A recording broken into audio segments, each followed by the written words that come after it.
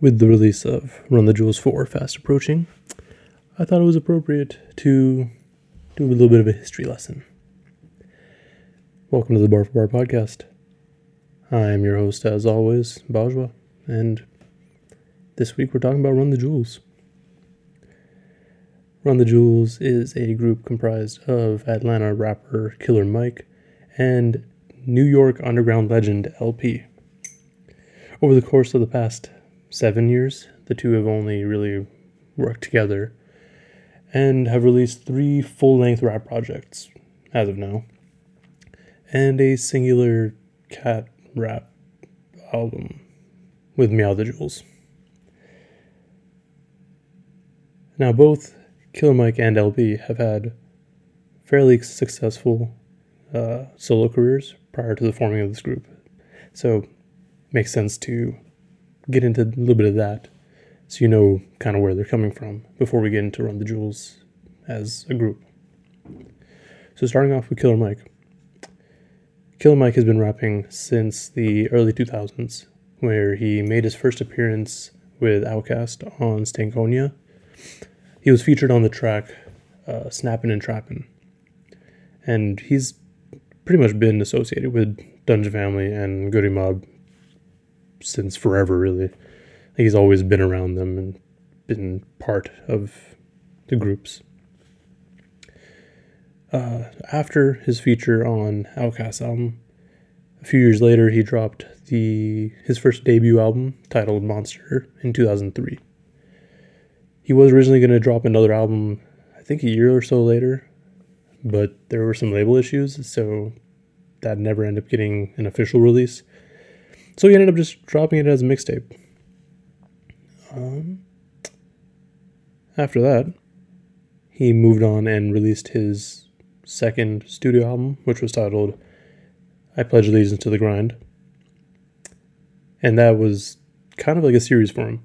So that dropped in 2006, and then the second installment dropped in 2008. Then a little bit later in 2008, actually, he signed to Grand Hustle, which is Tip's label, or T.I., however you want to call him. And then he released the third installment, which is titled Pledge, but with the E, instead of it being an E, it's a 3, because, that looks cool. It was right around this time where I started picking up on Killer Mike, at least before rap music. What really, if you listen to the last podcast, you knew I was kind of looking for more underground music that was a little more lyric focused. So people online were like, no, Killer Mike's dope. He's got some substance there. And then some people were like, oh, he's from Atlanta, so he's different. Again, I didn't really care where people were from. It's just, I just listened to it. But after hearing that he's pretty good, I went and downloaded all 3 of his Pledge mixtape series. And then I went to the gym and listened to it, because back then, that's really the only place I listened to music. And if it passed the gym test, I can listen to it anywhere.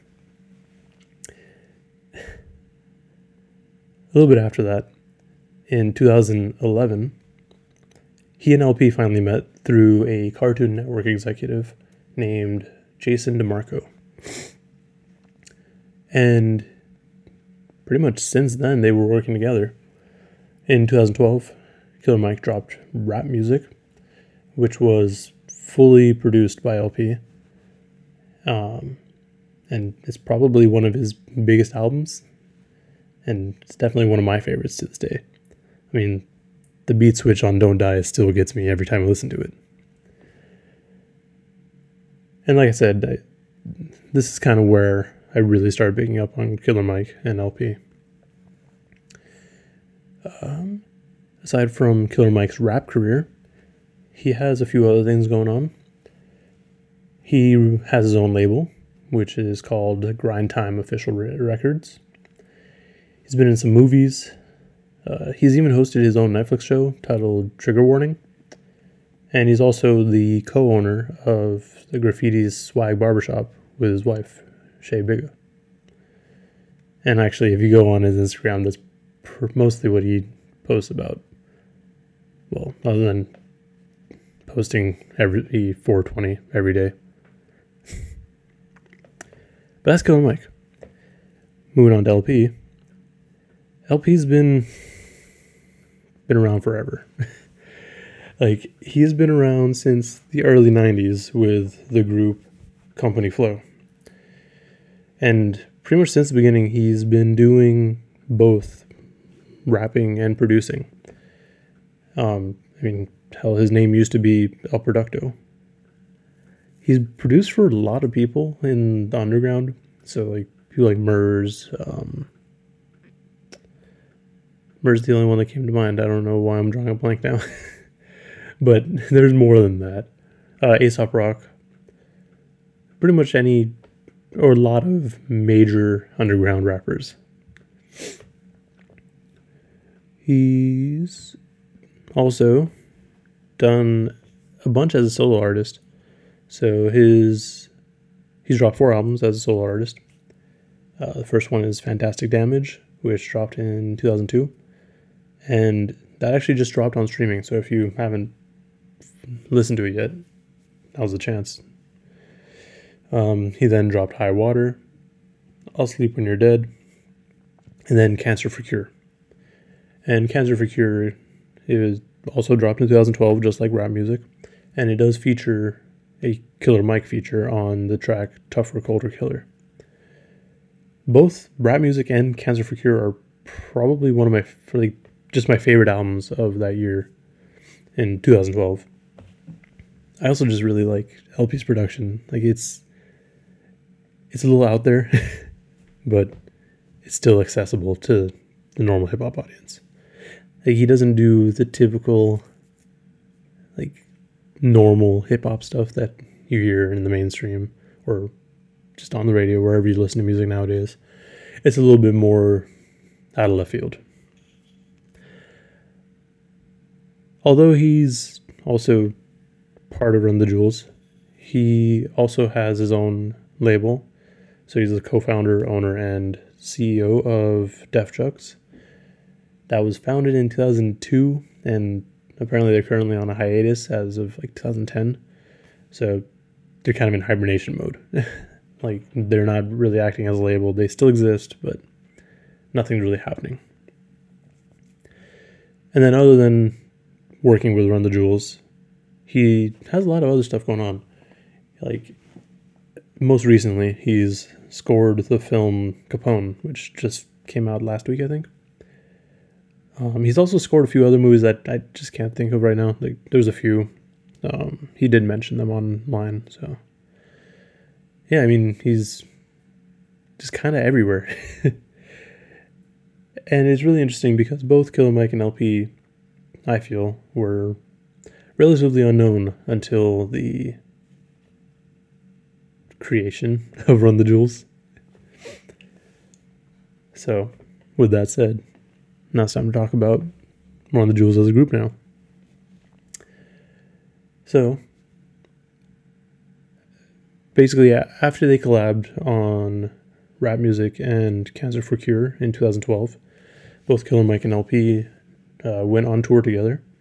And this pretty much led to the creation of Run the Jewels. The biggest things about, like, to really keep in mind about Run the Jewels is that their lyrics are very aggressive. The production's really solid. Like, that's a main focus too. They're pretty lyrical, and their subject matter tends to be pretty focused on individual tracks. And then also, like, they focus a lot on, like,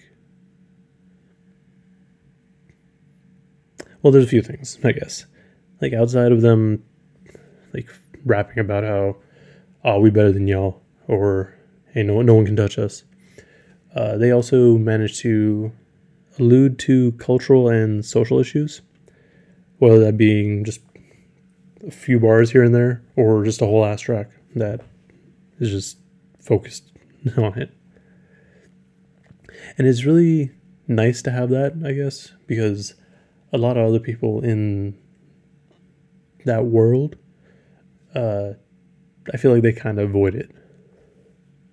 They also, I feel like they find a way to do it without sounding super preachy, like some people.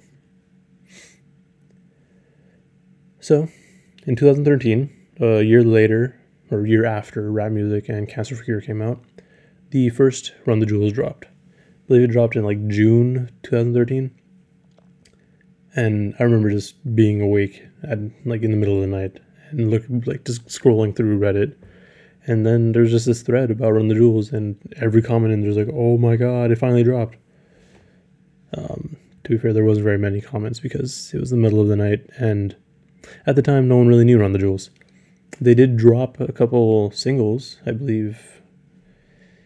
I think it was Banana Clip, and yeah, I think it was just Banana Clip.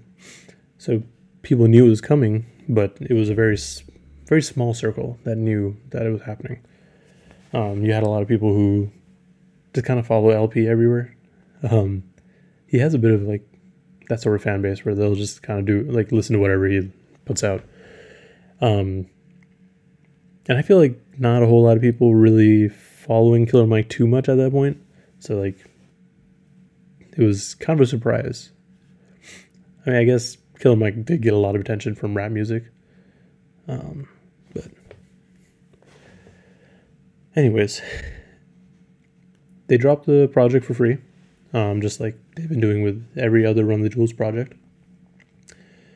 And honestly, I feel like at that time, the project flew a little bit under the radar.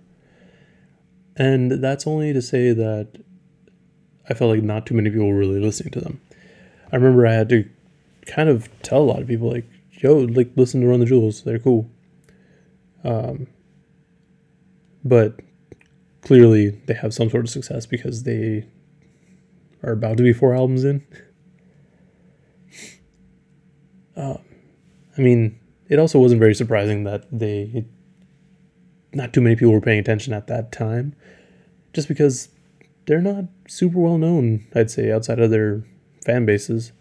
Like, it's just those groups, I guess, because there's 2 different groups, like their circle got bigger. But at first, I don't think it was really popping off. And with Run the Jewels 1, that's still my favorite project from them. And I think the reason for that is that they, or at least it felt like they stuck their own styles a little bit more. And it was kind of like a mashup that no one really expected. Like, you have LP's just off the wall production and lyrics, and then Killer Mike coming in with just like these weird ass metaphors. Like I think it was on either Banana Clip or 36-inch Chain. He said, like, the first line is, I move with the elegance of an African elephant. Like, there's a lot to unpack there. Plus it just sounds cool. But also with that album, I feel like LP's production was a little bit more typical of what he was doing at that time, where there's like just random sounds in the mix. I just like how it sounded better, I think. But things obviously have to change at some point. Oh, another thing actually about Run the Jewels 1 that I kind of noticed as I was listening to it again just over the weekend was that it feels like Killer Mike was a little bit more at the forefront for a lot of it. So it almost felt like it was a Killer Mike album that featured LP on every track. So kind of like a Rap Music part 2. I don't know if anyone else really feels that way. That's just something that I noticed, or that's how I feel about it. Then, after Run the Jewels 1, clearly there's a Run the Jewels 2. That dropped the following year, I believe in October. So, October 2014. And this is where I feel like, this is the album that I feel that really pushed them to where they are now. Like, they were probably like right around here before, and then Run the Jewels 2 just shot them way up. And I think the reasoning for that is that everyone finally got around to listening to this first Run the Jewels, because if I remember correctly, it was on a lot of top album of the year's lists. Like, it was either like number 1 or number 2 for most publications that people would look at regarding music. And not even just like rap focus, like just on in general. So it was pretty impressive. And I think that's what really drew people in that weren't even listening to rap at them or rap that much back then. Because I have a lot of people, like I know a lot of people who listen to Run the Jewels, but they don't even listen to rap like that. Like, they listen to Run the Jewels and then like Childish Gambino. Like, but like those are the only rap that they listen to. So it's really weird. I'm honestly not sure what pushed people to do that. Because at first I was going to say like, oh, well, maybe LP just kind of toned down his production. Like, and it wasn't super crazy.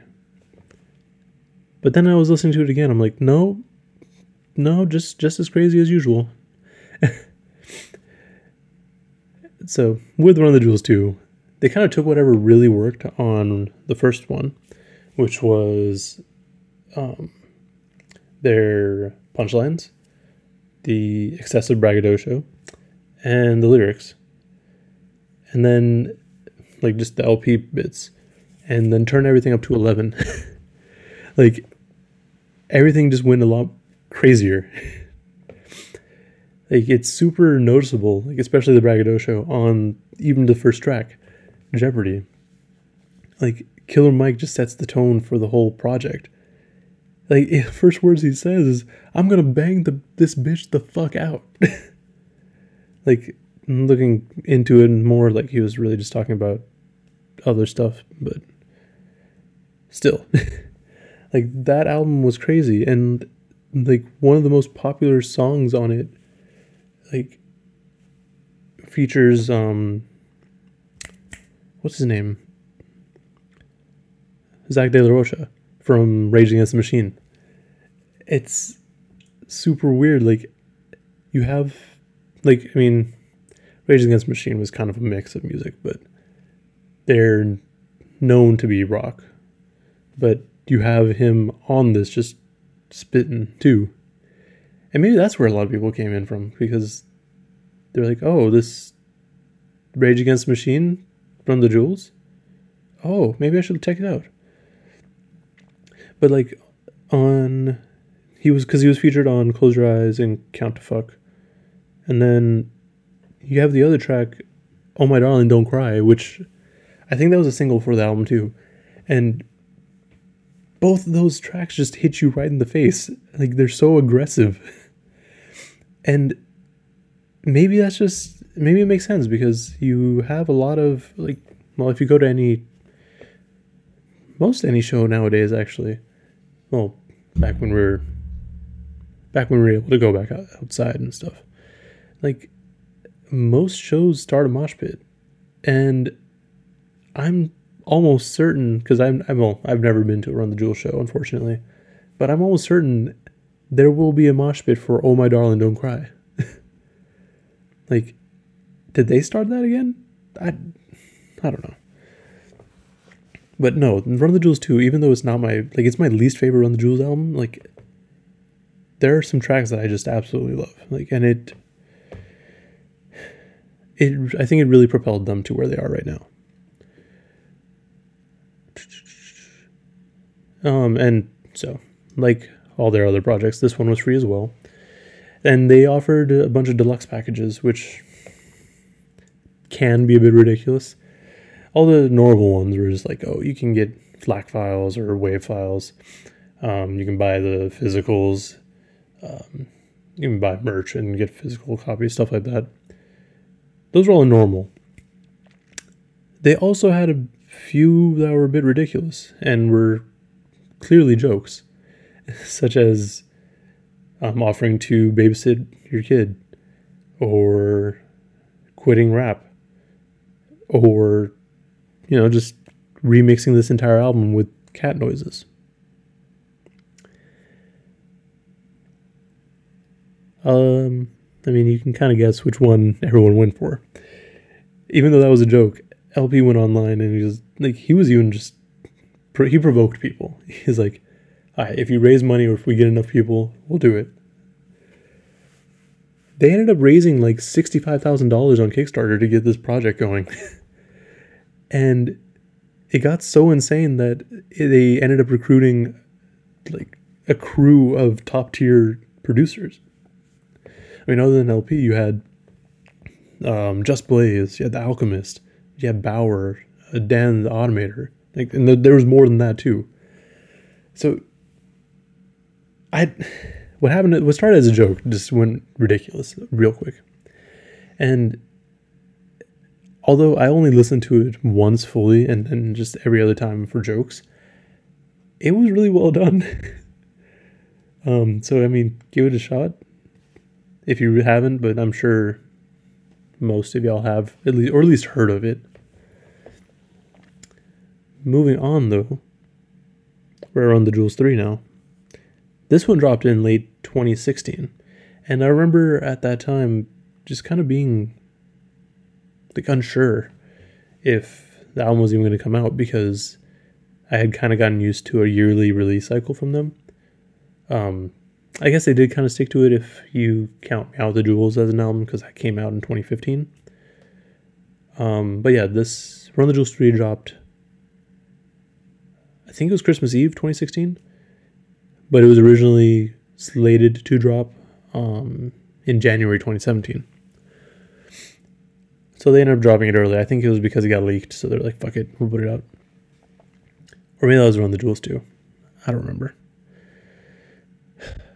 And when this album first came out, like, I remember listening to the singles, I'm like, oh, okay. This kind of feels like a little bit of return to form to Run the Jewels 1, which I really enjoyed.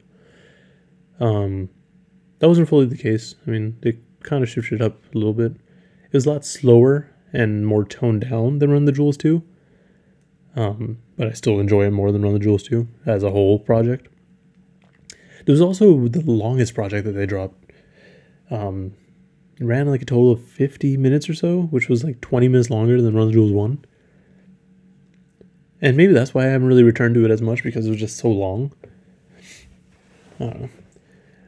But yeah, like I was saying, they turned down the aggression, at least in terms of beats. They definitely kept the lyrics and subject matter up, though. This one, I feel, delved a little bit deeper into social and cultural issues more than the previous ones did, even though that was pretty prominent on Run the Jewels 2 as well. But this one kind of threw it in at random. I think on the first track, like, there's a lot of like subtle nods to the 2016 election, and like I was again related to the election. I mean, this did drop like a month after that, and Killer Mike's a long-standing Bernie Sanders supporter, so clearly he has some things to say here. I'm not going to go into that too much, though, because I don't really want to talk about politics, but also Killer Mike does it the best. Yeah, I really have a lot less to talk about this album, just because even though I enjoyed it more than Run the Jewels 2, I didn't listen to it as much. And I'm not sure if that's just because I keep trying to compare it to the first one, or I'm just missing something. Or maybe I was just tired of Run the Jewels at that point.